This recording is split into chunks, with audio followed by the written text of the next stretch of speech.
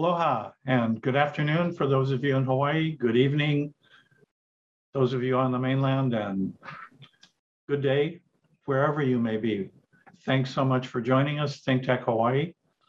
Today we've got just a really exceptional group of people. Dean Danielle Conway, and also professor at Penn State Dickinson Law, Dean Jelani Jefferson Exum, and also professor at University of Detroit Mercy School of Law, and seasoned mediator, arbitrator, business coach, Tina Patterson in Maryland. And we get to talk about just an amazing opportunity for this country, for the rule of law, for all of us. And I'm going to start with you, Danielle. What most hits home most deeply to you about Judge Ketanji Brown Jackson's Supreme Court appointment? So thank you, and aloha, everyone. I'm so pleased to be here with Chuck, a women's rights man, of course, and then my sisters, Tina and Jelani. What makes this an important historical moment for all of us is that for 232 years, there has not been representation of one of the most important demographics in this nation, Black women. And that is important in this nation to recognize because of the history of slavery, the enslavement of Black peoples, the creation of an enslaved workforce from the wombs of Black women, the creation of an unequal society by virtue of Black codes, Jim Crow, the Nadir, Jane Crow, up through the civil rights movement into the time when we had war on poverty, when we had the crack wars, when we had war on Black communities. In this moment, we have an opportunity to see through all of that the ascension of a Black woman who, by her very symbolism, means representation in a multicultural democracy. That is who Ketanji Brown Jackson is, and that's what she means to me. What a great way to put it. Jelani, what hits home most deeply to you?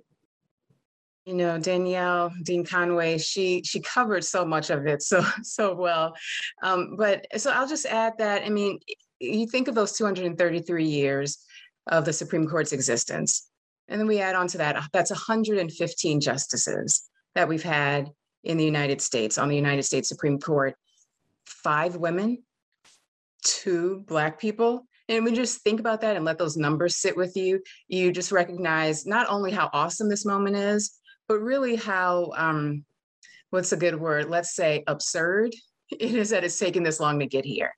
And so I've been watching the confirmation hearings with a sense of joy, of course, very excited that we're here at this moment, this important historic moment, with also just a sense of pride, you know, watching Judge Jackson, how she has carried herself through this situation that I'm going to have to turn to the word absurd again, right? There's been so much absurdity in these hearings, in the questioning of her, in the questioning of her credentials, of her qualifications, of her record. And so to see her there really with all that she brings, all of who she's representing, that just to see her sit there so poised, so brilliant, just really exuding everything that we want her to exude in this moment is just a moment of joy and of pride, and at the same time of frustration that we're here and we're watching things play out in this way, where this really should be a point of pride for all of America, right? Why has it taken this long for this group to be represented? This such an impactful, important group in our history to finally have a place and a voice on our courts, on our nation's highest court.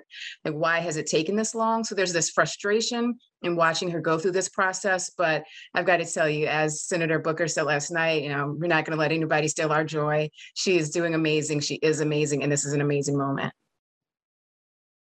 She is indeed. Tina, what strikes home most deeply to you? Goodness, I think the deans covered everything. I will say this, that sense of pride.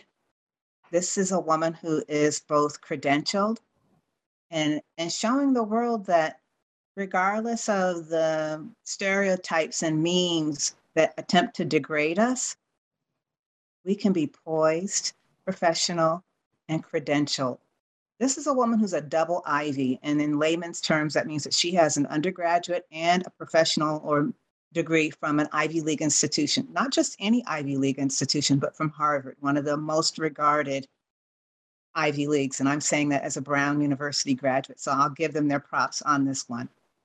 But this is a woman who is showing the world that we can do this. The story regarding Persevere, for every little girl of color who's been told you can't, you won't, it's not possible, it is possible. It's happening. It's unfolding right before us. And I think Jelani hit the nail on the head.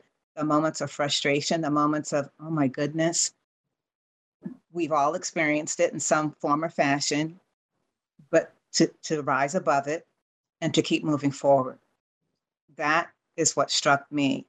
There's a photo today that's been circulating regarding the pride that the judge's daughter has in looking at her. And it's the pride that I think many of us have, that you are sustaining, you are standing still and standing upright in the midst of this line of questioning and some of, as Jelani indicated, absurdities, and you still stand proud. I think the other piece I want to remember is 2 weeks ago, Ben Davis was on this show, and he dedicated Maya Angelou's Still I Rise to Judge Brown Jackson. And I think it's appropriate. And that was also a sense of pride because we see it personified. She walks in a regal fashion. She sits down, even when the questions seem to go in places that no one ever thought they would go. She's remained calm. She's remained collected, and at all times dignified. She has, and I think that amazing grace and poise that she has demonstrated throughout, no matter how childishly, no matter how unethically, unprofessionally, dishonestly, misleadingly others may have behaved. And even some from that other side have come up to her off the record and complimented her on representing exactly that potential of the best that we can be. But So- Chuck, just what you said right there, we need it on the record. Because We the do. record, That's the record must reflect that this nominee is eminently qualified and is a citizen of our United States, our United States. And so to be treated any less is an affront to our patriotism, our collective pride, and our duty as citizens in this America. No, that's exactly right. And Jelani, you're one of the leading experts anywhere on sentencing discrimination, disparities, and inequalities. That subject came up. It was used as a political pretext, ploy, and tool. Set us straight on that. Well, first, thank you for that endorsement, Chuck. I appreciate that. I have to tell you, I've been watching the nominations, the confirmation hearings, as we all have, and that frustration has really been right there front and center as Judge Jackson's record on sentencing has been pulled apart, cherry picked, taken out of context in so many ways. And the really, I don't, frustrating is probably not even the right word here. It's really, as Dean Conway said, it's really an affront, right? Because what you're seeing happen is pure political theater. It's not really about her. It's about grandstanding and speaking to a base of voters. And so it's intentional misleading, which, you know, take what you will from that, but it's telling you about the character of folks who've been in these hearings. But this is what I'll say: the misconstruing of Judge Jackson's sentencing record is just that.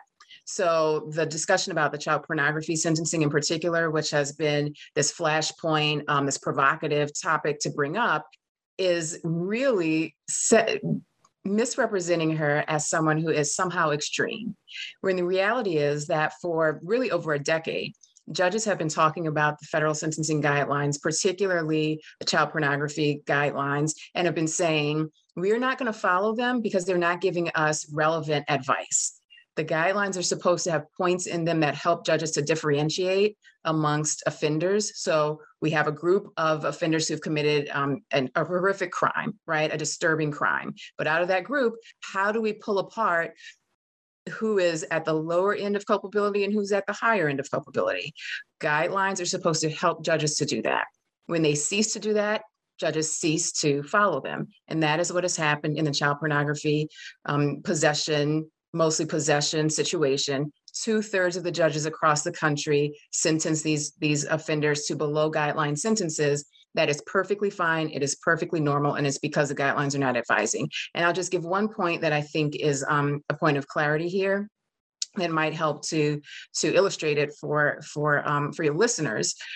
Think about the use of computers. This has come up in the hearings, right? And the misconstrued aspect of it is that Judge Jackson was somehow saying she's going soft on pedophiles because she's not worried about computer use.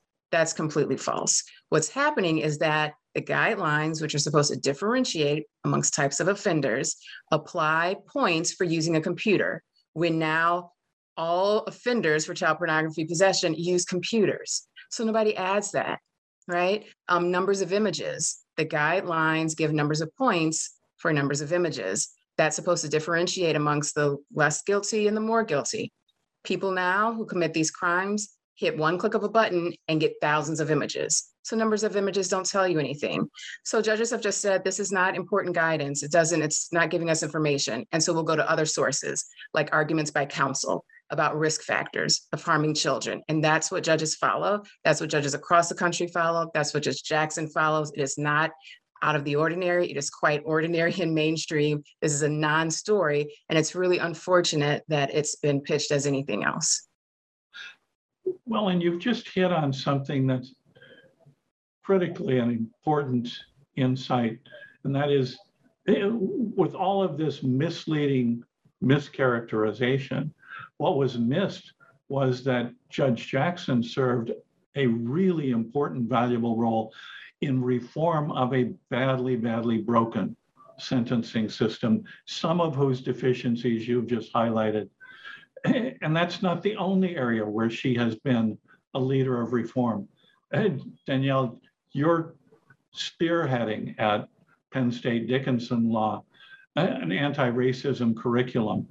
Mm-hmm. While that's not part of the judicial decision-making that has brought Judge Jackson to where she is, it certainly was a central ploy of some of the questioning and mischaracterization that was used against her. Hey, can you straighten us out on that one? I certainly will. And thank you for your expert commentary, Dean Exum. It was phenomenal. And hopefully I'll do the same here. So they're conflating many, many things in this portrayal of anti-racism. So they are conflating the very important, instructive pedagogy under critical race theory, which is taught at universities and law schools. They're conflating that actually with anti-racism. Anti-racism, I posit, is the entire purpose of the 14th Amendment. So if they have a problem with anti-racism, then they must have a problem with the 14th Amendment. And then they confuse all of this with history. And so history is subject matter that we all must learn as a liberal art. And history may have overlap with critical race theory, with anti-racism, but history is in and of itself what must be taught as a liberal art from the moment we step foot in society. Because this is how we know how to progress, how to relate with and among one another, how to take lessons from the generations before. And if you don't understand history, you can't be a lawyer in the United States. If you cannot understand the 14th Amendment, then you cannot be a lawyer in the United States and pledge to serve society under the tenet, the value of equal justice under law.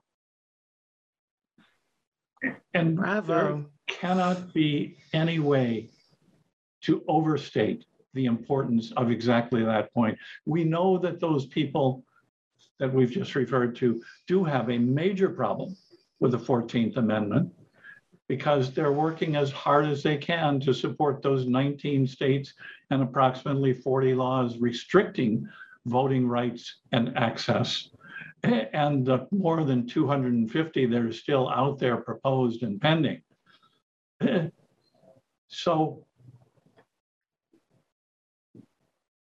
what is it? And we know that the Supreme Court has been complicit in eroding the protections of the Voting Rights Act. Two of the most important, the disparate impact and treatment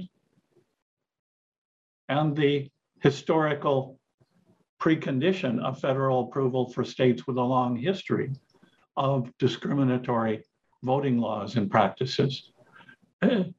So Tina, where do you see it going from here? How is future Justice Jackson important to reversing that trend, turning that tide? Looking at the body of the judge's work and experience, what's most eye-opening to me, and I think will be critical moving forward, is her work as a public defender and her work with working with those who have been part of the criminal justice system. I was especially, I guess the word would be surprised, delighted, amazed at her description of proportionality.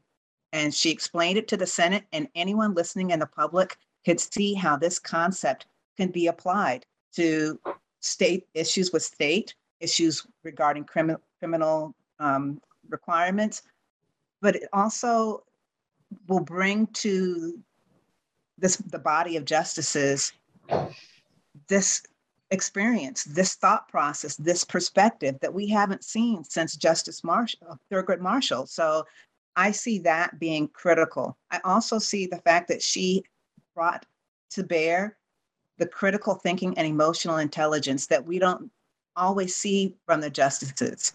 I think Justice Sotomayor definitely brings it.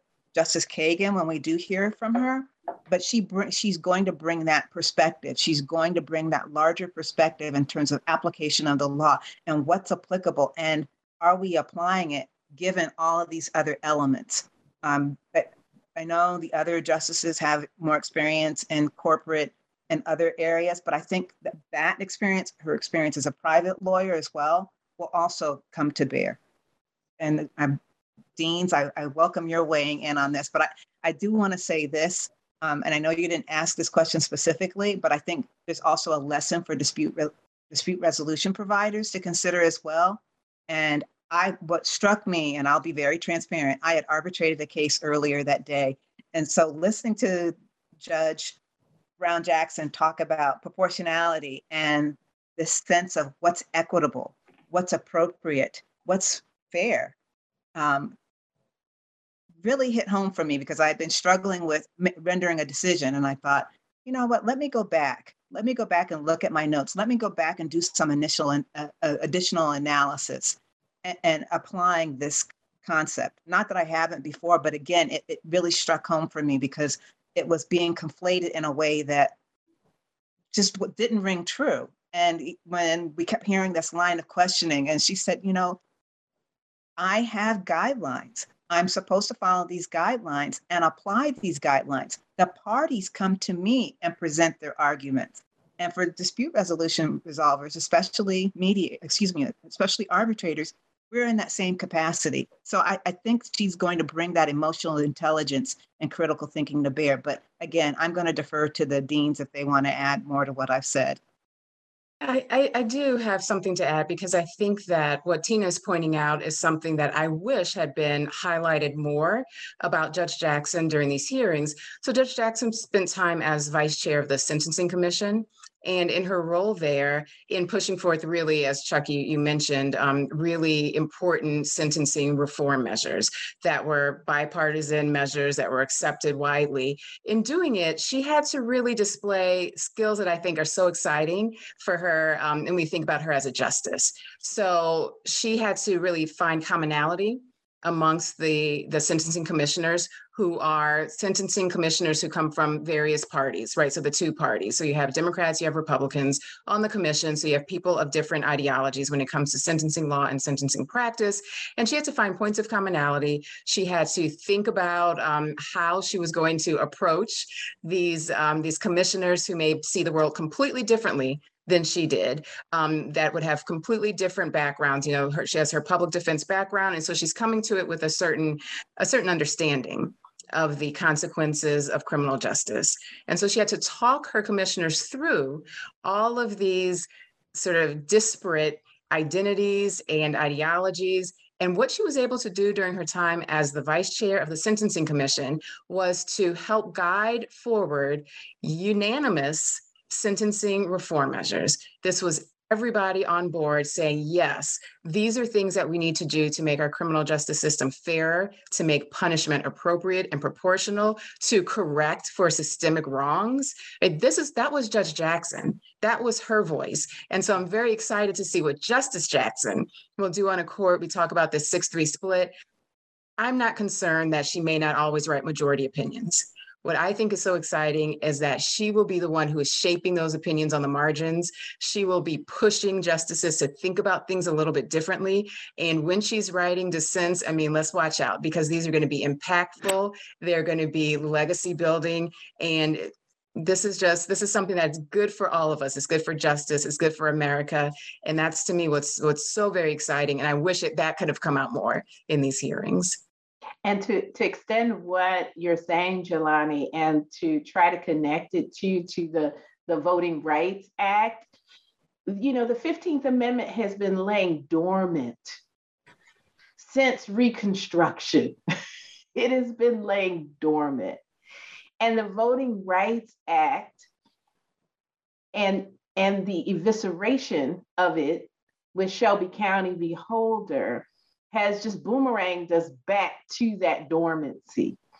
And so at the very least, with a Justice Ketanji Brown Jackson on the court, we will know that there are conversations in those chambers about the reality on the ground in terms of the fundamental manifestation of citizenship. Who is and is not getting access to the ballot when we all should have access to the ballot as citizens. Tina, I see the wheels turning. No, well, if you see the wheels turning, it's me clapping broadly Okay. for both of the deans. They took it home. Thank you. They Well, took it home. That's And one of exactly the what I things was that's fantastic as we go into our last few minutes is you've connected these two ends of their own spectrum, voting rights and processes at the front end, sentencing and criminal justice at the back end. And she has a level, a depth, a breadth, a scope of firsthand understanding of the broken parts of those systems, because both are clearly systemically discriminatory, unequal, and have been, and in need of repair. And what Jelani, I love that you brought out is her ability to be able to bring that home to disparate groups of people, probably more prosecutors than defenders, maybe as many Republicans as Democrats, and to get all of them to see this is broken, this is a good direction for reform. We can hope because she's got 25, 30 years, maybe more, to help bring those changes. And hopefully there will be some, maybe not in existing seats on the male side, but in future appointments, who may bring functioning ears to the table so we can have hope. Okay, our last couple of minutes, last thoughts on Judge Ketanji Brown Jackson's Supreme Court confirmation, appointment in future. I'll take a page out of Jelani's book. She is going to add her voice to the record. And that record is going to extend for at least 2 to 3 decades. She will be bringing law clerks in to the enterprise. She will be communicating to everyone in the United States. You too can do this, everyone. So her existence there is representation universally. That is what is so fearsome about Judge Ketanji Brown Jackson. Jelani? I echo that, and I'll just add a perspective of someone who has had the privilege of teaching constitutional law as a Black woman, in realizing when I stand in front of students and I teach about the Constitution, that I'm teaching about a document written by people who, in their wildest dreams, would never imagine me as a person who's teaching that doctrine. And to think that in years and decades to come, that when people like me, Black women, stand in front of classes and teach about the Constitution, they're going to teach about Justice Ketanji Brown Jackson, whether it's majority opinions or dissents. They're going to be teaching about her, whether they're saying her name because she's written the opinion or not. They're going to be teaching about her because she was on the court, because she was in the room, because she was in the place. And that is just something that is so amazing that I don't even know how to express really the impact that will have, but it's phenomenal, it's profound, and it will be long lasting. Tina, last thoughts? Judge, we see you, and we know history will too. So thank you all. This has been an amazing deep dive into the things that Judge Ketanji Brown Jackson brings to the table that show us that, exactly as you've indicated, she will leave a mark that is entirely her own, that will have immeasurable value for every single one of us. Thank you all. Take care, come back, rejoin us in a couple of weeks. We will be back. Thank you.